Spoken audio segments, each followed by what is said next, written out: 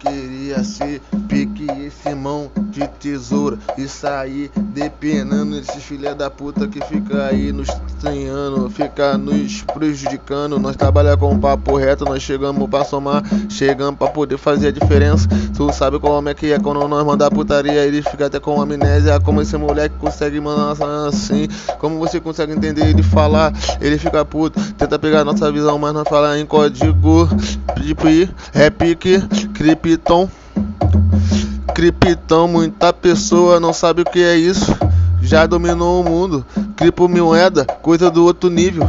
Tava aqui agora e chegou uma mensagem lá do PagSeguro. Imagine eles mandando você cadastrar a sua conta e ganhar mais 15. Caralho, imagine eu fazesse um curso e mandasse lá no YouTube. Todo mundo ia querer aprender.